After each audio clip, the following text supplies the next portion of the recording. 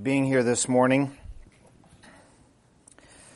We're coming, as it were, to the mountaintop of the conference this weekend. This is what we've been driving towards since Friday evening, the doctrine of God's sovereign election.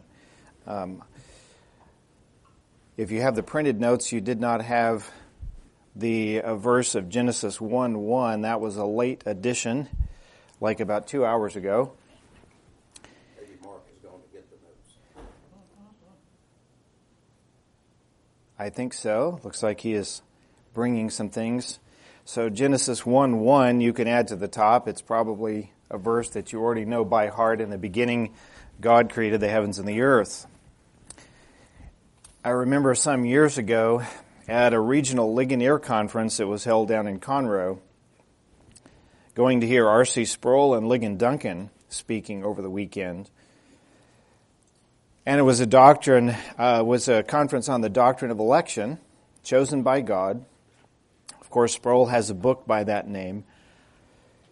And what was fascinating to me was one of the lectures by Ligon Duncan where he took the first verse of Genesis and used that to give an exposition of the doctrine of election. Not necessarily the verse that you think about when it comes to election. The verses that Bill read to us from Ephesians are much more well known from that standpoint. But what's the point of Genesis 1:1? If God has created the heavens and the earth, just drawing an inference here, he probably had a reason for doing that. And the fact of his ability to create the heavens and the earth and to do that from nothing is kind of an indication of the power that this God has over his creation. And if he has purpose and if he has power, then we shouldn't be surprised if he is able to bring to pass what it is that he has purposed from the beginning to do with this creation. And the capstone of it is, the gist of it, is captured in the very first question and answer in our catechisms. What is the chief end of man? It is to glorify God and to enjoy him forever. The idea being that it is God's glory that is in view. And so as we come to this seventh of eight lectures, we're going to be particularly concerned with God's sovereignty and how his sovereignty has the effect of bringing glory to himself, and those that he saves are merely the objects or the instruments of him demonstrating his glory. So that'll be our theme for this morning. And those passages from Ephesians and John will help to highlight that. As well, we have a number of selections from the Westminster Confession, and if you have a copy of the notes, you can refer to those as well. I also have an addition to that, by the way, and I think I missed it in my printout, but let's see.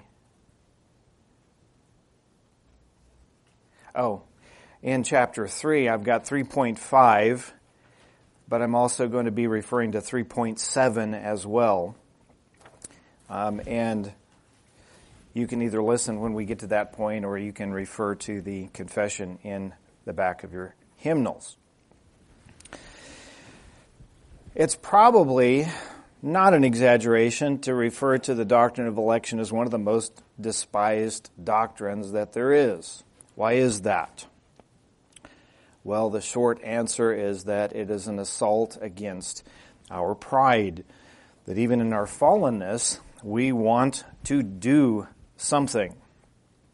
Mark mentioned yesterday how the fall was arguably brought about by the pridefulness of the man, his prideful defiance. We can say with some certainty as well that the original fall in heaven of Satan and the angels was a matter of pridefulness. That pridefulness that says, I want to be my own God. I do not want to be under the authority of another. So we have that pridefulness.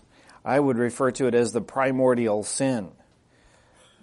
That if we are going to point to one particular kind of sin from which all others tend to flow. It's that one because it's that pridefulness that gives us the defiance to want to do everything our own way according to our own law and not according to the law of God. Now, we haven't made a very explicit point of this through the course of the conference, but I'll go ahead and articulate it now, that in the Reformation we had what we call the 5 solas. We have been talking about the first of those 5, which is sola scriptura, meaning that we have to begin with the doctrine of Scripture that says Scripture is the ultimate authority. It is the revelation of God's will for faith and for life, that it contains everything that's necessary for salvation and for obedience, and that it is the arbiter of truth, particularly as it regards any controversies of faith in church life, in church polity, and those kinds of things. We have to turn to the Scripture. There has to be, by necessary consequence, an ultimate authority. There is some ultimate authority. The question is, what is it or who is it? And frankly, it's either God as the ultimate authority speaking through His Word, or it's us. Now, we kind of like the idea that it's us. But unfortunately, that leaves us in the very chaos that we have been describing through the course of the conference. So election tends to be a despised doctrine, and it's despised because it crashes into man's pride. And it crashes into what he thinks is his sense of fairness or justice. And we've talked a little about that. Is God being unfair if He chooses who is saved and who is not? And of course the answer is that God cannot do anything that is unfair or unjust. It would be a violation of His character. Now it occurs to me that if we had a crowded church building and we wanted to clear it out as quickly as possible, there are 2 things that we could do. 2 possibilities. One would be to set the building on fire. The other would be to get up and preach on the doctrine of election. And we see a picture of that in John 6. It's one of the most remarkable pictures in the ministry of Jesus, that He has this huge following. He's just fed the crowd. They follow Him around to the other side of the Sea of Galilee. He preaches a doctrine of election, and they all leave. Just like that. And I suspect the very same thing would happen in most of what is called church today if pastors and teachers preached the doctrine of God's sovereign election, because it's an offense to our ears. Who can hear it? Who can listen to this? This is a hard teaching. Well, what is it that makes the doctrine of election hard to the ears? Is it because it's hard to understand? No, it's hard because it's an offense to the heart. And so we resist it, and we don't want to hear it. We want to be told that even if it's a very small contribution we make, that we get to make some kind of a contribution to our salvation. And what we need to have in mind for this session is that going through the middle solas, the middle 3 are the doctrine of justification by grace alone, through faith alone, in Christ alone. And that brings us to the last of the solas, which is, to God alone is the glory. Soli Deo Gloria.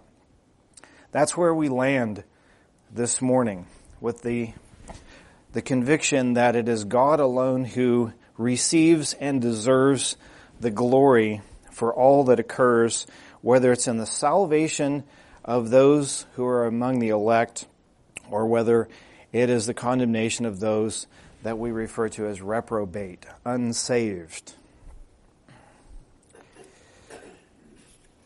So in one sense we could say election is a difficult doctrine, but frankly in another sense it's not difficult to understand. It's only difficult on the human pride. And again, that pride is a remnant of the old nature. It's still there. I heard years ago the explanation for what it means that our sins are crucified crucifixion doesn't mean instant death. In fact, it means a long, slow, lingering death. Our sins may be nailed to the cross. The debt of the sin is paid for. But when we say our sins are crucified, it doesn't mean they're gone. They are still lingering. They don't have the power that they once had, but they are still there, and we continue to wrestle against that sin through the process of sanctification until we are glorified. This is the kind of message that, based on the passages that we read this morning, it just about gives itself. We have the framework for the message contained in the text. And so I'm going to take a bit of a slow walk through this and then incorporate some of the selections from the Westminster Confession that help to capture what we're going to be seeing from the text. So the passage from Ephesians 1, it says that God chose us in Christ before the foundation of the world. And part of what that implies is before, as it says of Jacob and Esau, before they had done anything good or bad. It was not based on foresight of faith or good works or anything in the individual. That takes us to Westminster chapter 3, which is the eternal decree. In 3.3 we read, "By the decree of God, for the manifestation of His glory, some men and angels are predestinated unto everlasting life, and others foreordained to everlasting death." 3.5, "Those of mankind that are predestinated unto life, God before the foundation of the world was laid, according to His eternal and immutable purpose, and the secret counsel and good pleasure of His will, hath chosen in Christ unto everlasting glory out of His mere free grace and love, without any foresight of faith or good works, or perseverance in either of them, or any other thing in the creature as conditions, or causes moving him thereunto, and all to the praise of His glorious grace." Inevitably, we want to ask the question, why does He choose some and not others? And how does Paul answer that question in so many words? As we say in East Texas, none ya. It's none your business. God does it for His purposes and for reasons that we will probably never know. There are things, as I said yesterday, that from the beginning, God does not intend for us to know everything. There are limits to our knowledge. There are certainly limits to our authority. And when it comes to His electing purposes, we can be sure of two things. One is that He has a reason, and two, that we're not going to know what it is. And we may try to find some reason for it, whether ourselves or others, whether for election or whether for reprobation. Why did He choose some and not others? And the answer is ultimately and only generally for His own glory. And there's a contrast between those who receive salvation and those who receive judgment, as we will see. In both cases, it brings glory to God. And this is where 3.7 comes in. And I wish I had added that originally before I published the notes. But 3.7 says, "The rest of mankind God was pleased according to the unsearchable counsel of His own will, whereby He extends or withholds mercy as He pleases, for the glory of His sovereign power over His creatures, to pass by, and to ordain them to dishonor and wrath for their sin, to the praise of His glorious justice." So 3.5, salvation of the elect is to the praise of His glorious grace, and reprobation, injustice, or punishment is for the praise of His justice. He demonstrates both His mercy and His justice by the difference between those two. Now going back to Ephesians, it says we are predestined for adoption as sons. Chapter 12 of the Westminster Confession, the shortest chapter in the Confession, is on adoption. And I'm grateful that the divines included a chapter on adoption in our Westminster Confession, because it's a profoundly meaningful doctrine that we often overlook. We tend to focus more on justification, but adoption is a different grace. It's another grace that is added on top of justification. So we're not just predestined, as it were, to salvation, but in other words, to be justified from our sins. But beside that, we are adopted as sons and daughters of God. And what does it mean to be adopted? It means to be in the family. It means that we can call God Father. It means that we can call Jesus brother. It means that we can call each other brothers and sisters. And it means that we have an inheritance, that we are heirs of God's kingdom. We are not just, as it were, household slaves, but we are heirs as sons and daughters, and we are part of a family. And that takes us into the doctrine of communion, which we only touched upon. But we have communion with each other, spiritual communion with each other, as demonstrated through the elements of the table. And we also have communion with our Savior. Not that we become partakers of the Godhead, but that what man was originally created to be in the image of God, with spiritual union to his Maker, is now restored through our salvation and through adoption. So he's predestined us for adoption as sons. And listen to what it says next. Here's the why. According to the purpose of his will. According to the purpose of his will. And to what result? To the praise of his glorious grace. And that also in Christ we have redemption through his blood. Redemption is an economic term. It is a purchase.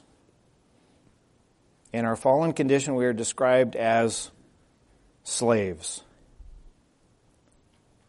And that Christ, as it were, goes into the marketplace with his own blood as the currency to purchase slaves to become his own.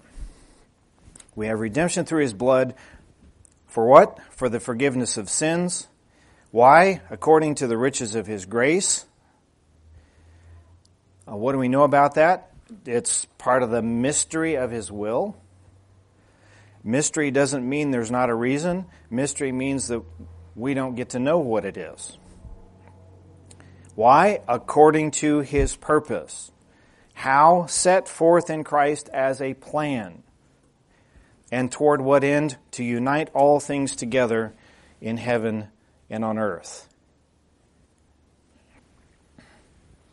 That's just a few verses out of the first chapter of Ephesians that ties all of these things together. Now let's look at Ephesians chapter 2.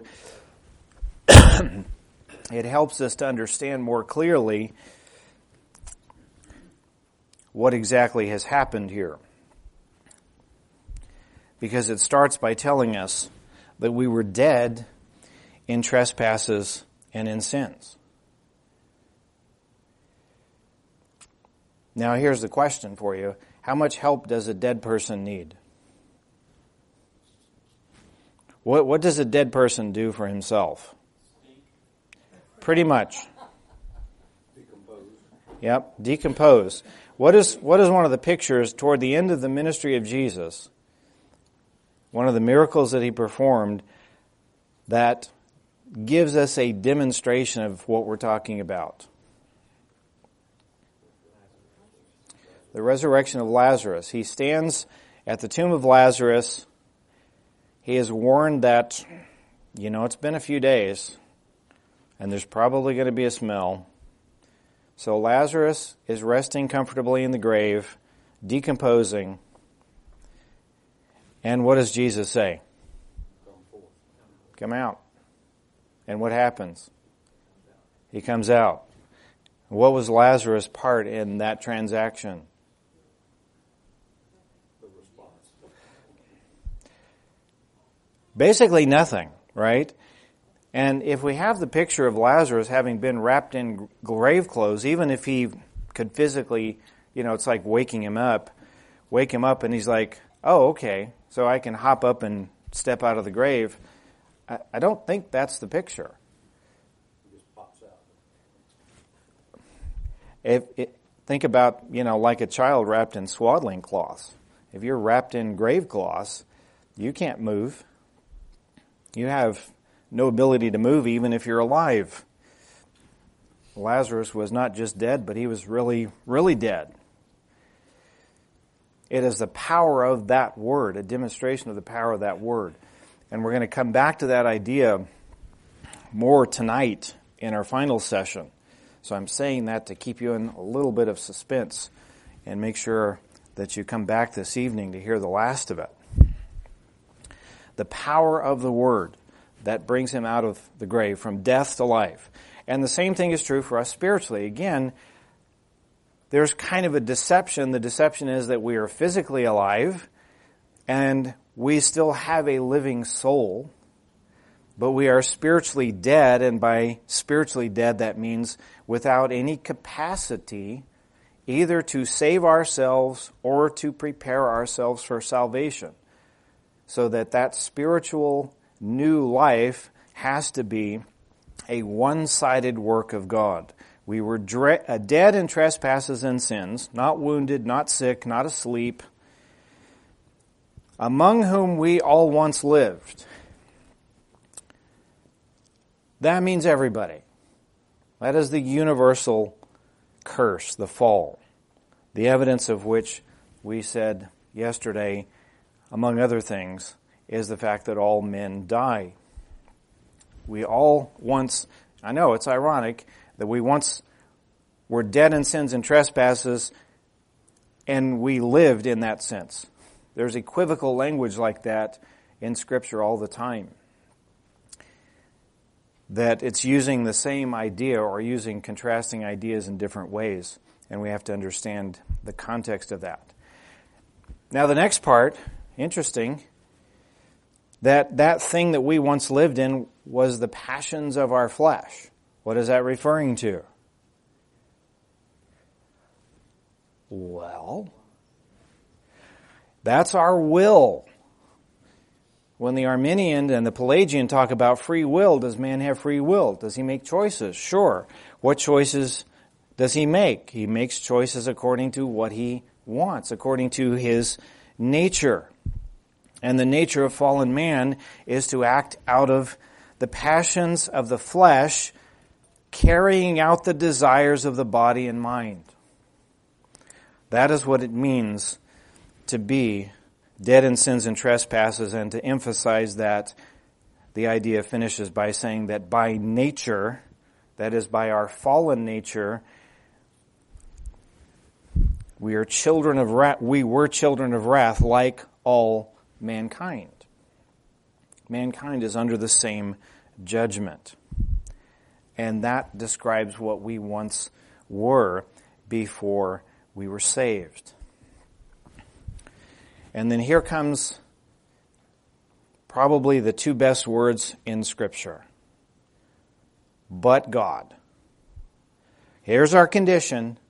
Dead in sins and trespasses. We were all like that, carrying out the passions of the flesh.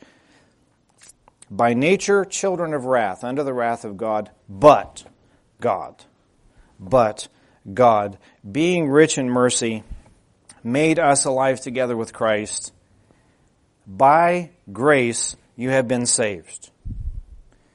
We've been raised up with Him and seated with Him in the heavenly places in Christ, so that in the coming ages He might show the immeasurable riches of grace and kindness toward us in Christ. For by grace you have been saved through faith, not of your own doing. It is the gift of God. not by works, so that no one can boast. No man receives any glory for salvation. God receives all the glory because it is all God's doing. And then the why.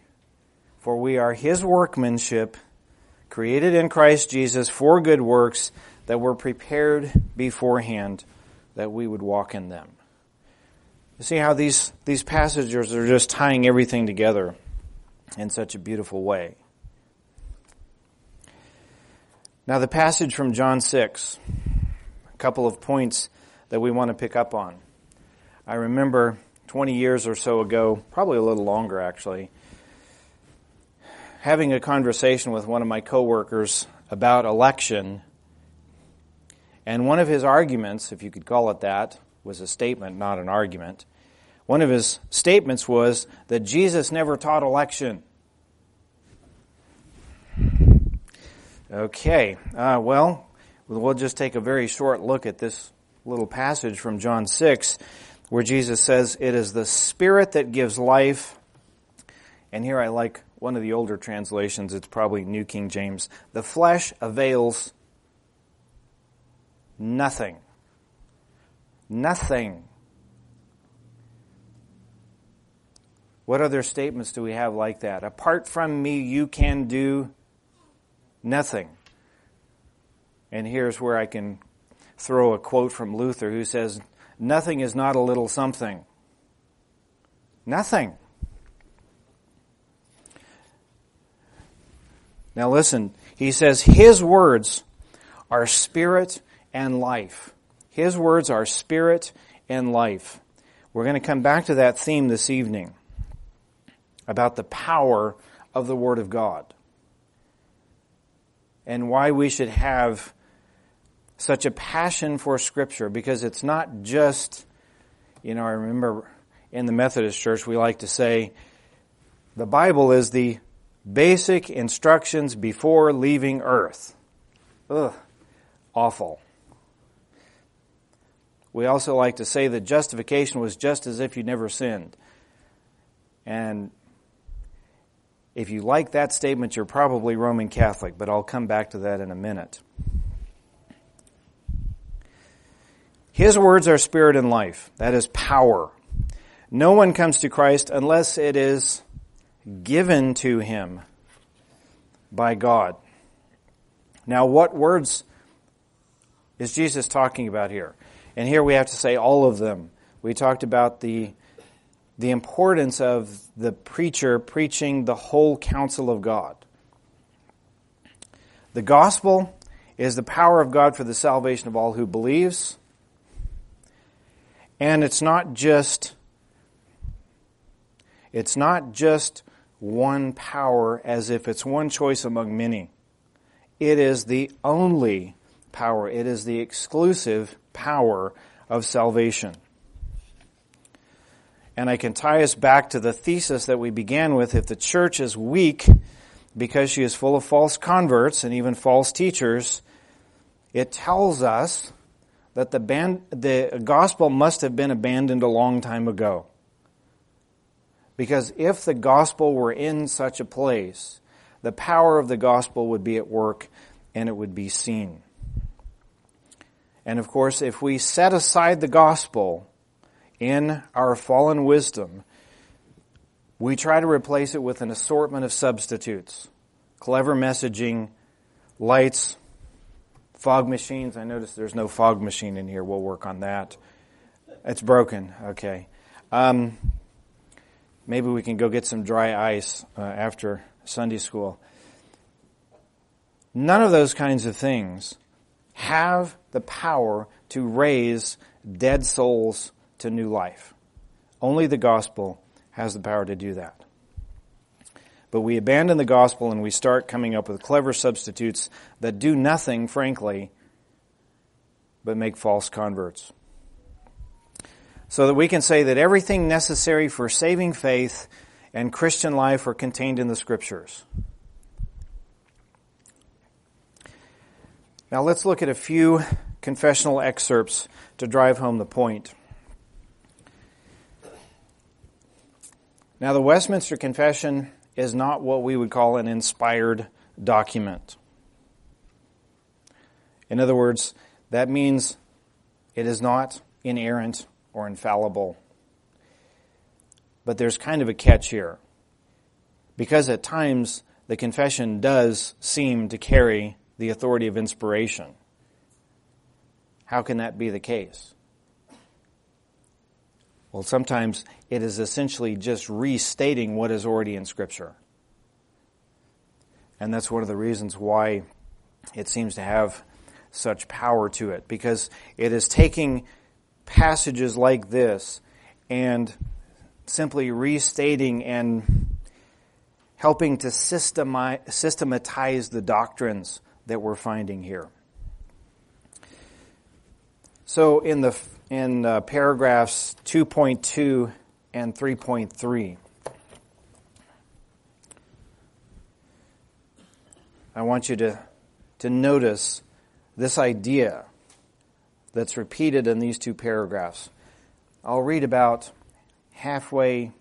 Now, let me read all of paragraph 2.2 because it finishes with a bang, let's say.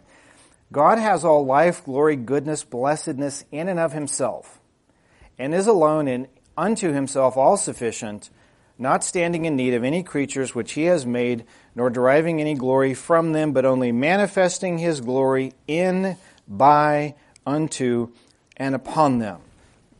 Now that first clause basically says that God doesn't need anything. He is all sufficient. And I have heard in a Pentecostal, or I should say an Assembly of God church, someone say, supposedly uttering a prophetic word, pretentiously speaking as if God was speaking, saying, it's hard for me to repeat it, I need you as much as you need me. Did God say that? Does God need you? Does he need me? Does he need anything outside of himself? He certainly does not. He is into and of himself entirely sufficient. So if we start with that, then the question is, why does he create? Why does he create the worlds? Why does he create us?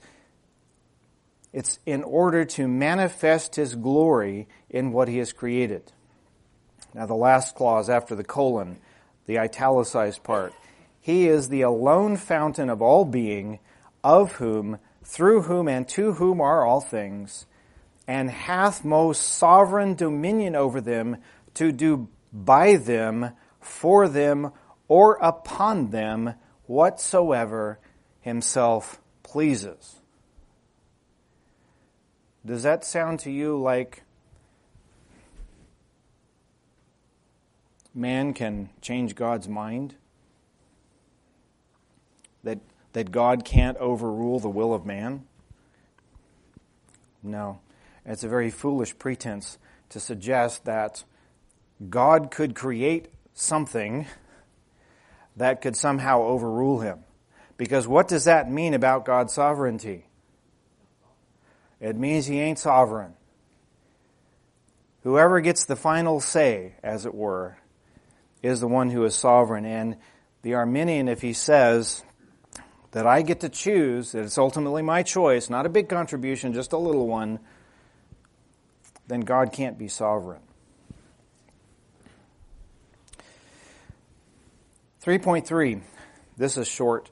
By the decree of God for the manifestation of his glory, some men and angels are predestinated unto everlasting life, and others foreordained to everlasting death.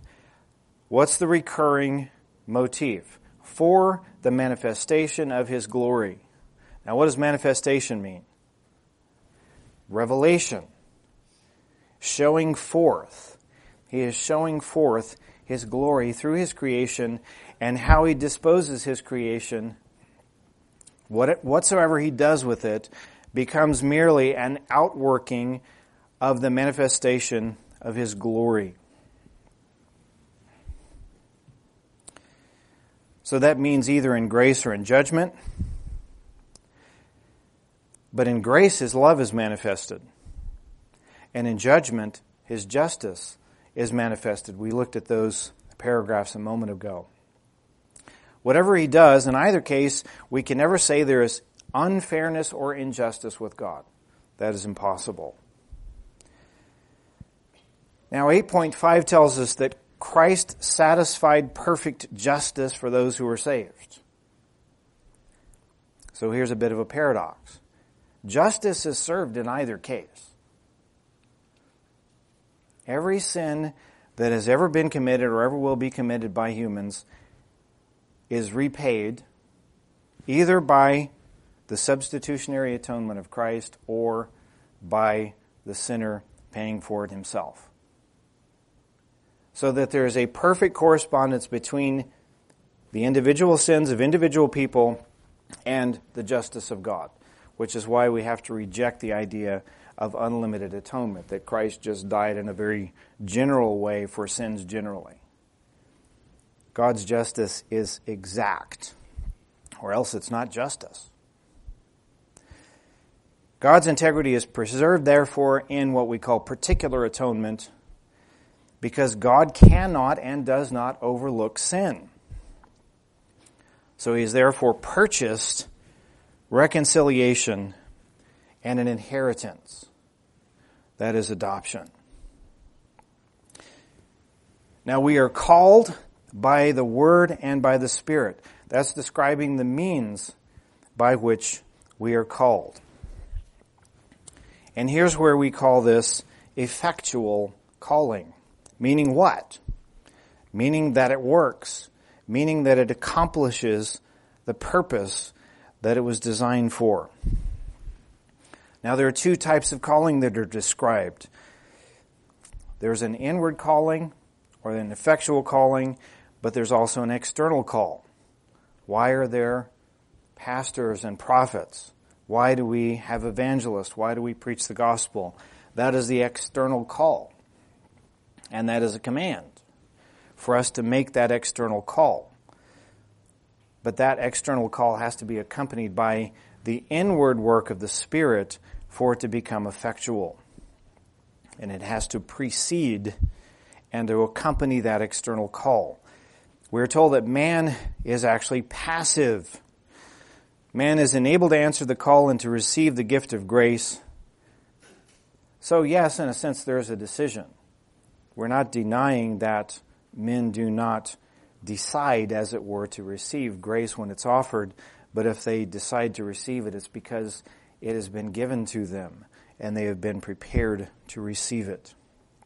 That becomes an evidence of that inward work.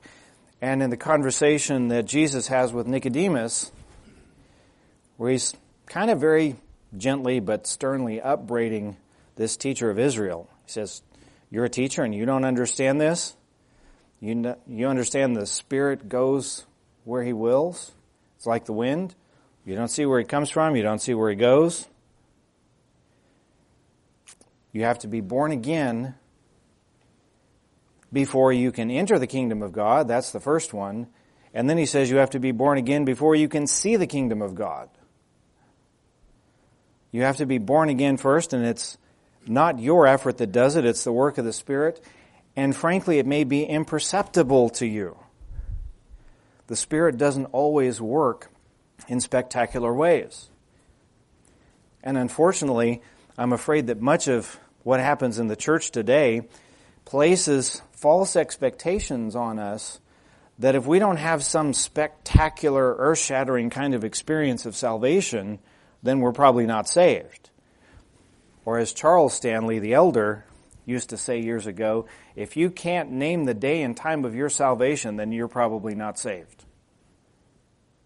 That's a terrible thing to say, because we don't all have that kind of experience, and the Spirit goes where He wills, and you may not know the exact moment. You may be someone like Cassie who says, I've always been a Christian. Now, a lot of us, at least it's been my observation in a Reformed faith, that we have come through a variety of things to get to where we're at. I could tell you from my own experience being at the church down the road here that I probably wasn't saved when I stood up and joined that church.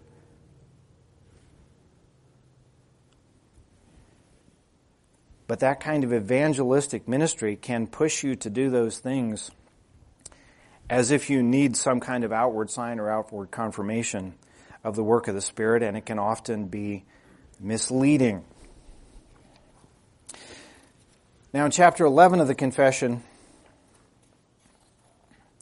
we have what we call the doctrine of justification. Those whom God effectually calls, He also freely justifies, not by infusing righteousness into them, but by pardoning their sins and accounting and accepting their persons as righteous. Now, accounting. Remember the passage we quoted from Genesis 15. Abraham believed God, and it was accounted to him or credited to him as righteousness. Not for anything wrought in them or done by them, but for Christ's sake alone, nor by imputing faith itself, the act of believing, or any other evangelical obedience to them as their righteousness, but by imputing the obedience and satisfaction of Christ unto them. These are the key words.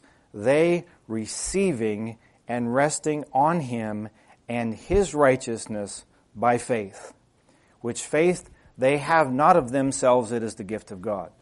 So in case we wonder what the object that Paul is referring to when he says it is the gift of God in Ephesians 2, it is the faith itself. That even faith is the gift that we use to lay hold of grace. Our theology tends to be too Roman Catholic at this point. We think that what we call salvation is that whatever point we are at that moment, that everything we've done before that is forgiven. That God is essentially wiping the slate clean.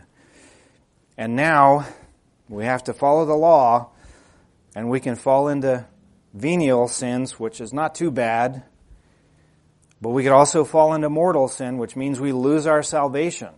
That some sin that we commit in the future can be held against us. And that is an insufficient understanding of salvation. That is not what Scripture means by justification, because if all of your sin is not pardoned, even the ones you haven't gotten around to yet, then you can't really be saved. And you cannot say that you have eternal life as a present possession. It's just a potentiality. Justification then is a one-time event that's never repeated. It can be mistaken and it can be missed. Count yourself blessed if you don't remember a time that you weren't saved. For most of us, those of us who are saved later in life, you're dragging all of that baggage and trying to get rid of it. And you never really get rid of all the baggage of your past life. You can look back at it and see what you've been saved from, but it still can cling to you.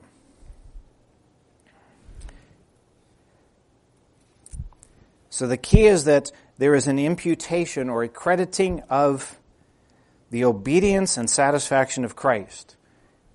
Now, what do we say about Adam? He was the federal head of the human race, and in Adam we fell. He was our representative. He was given the law, and he didn't keep it. And we fell in him, and his fall was imputed to us. But in Christ, the last man, the second Adam, who kept the law perfectly and died a substitutionary death, we can be justified because his righteousness, his perfect obedience is credited to us. It's hard to believe.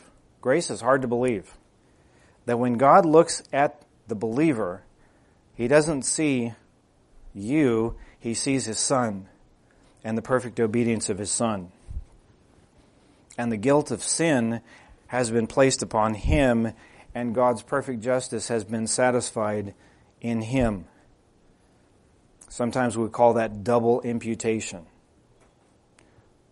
That our sin is imputed to Christ, and His righteousness is imputed to us.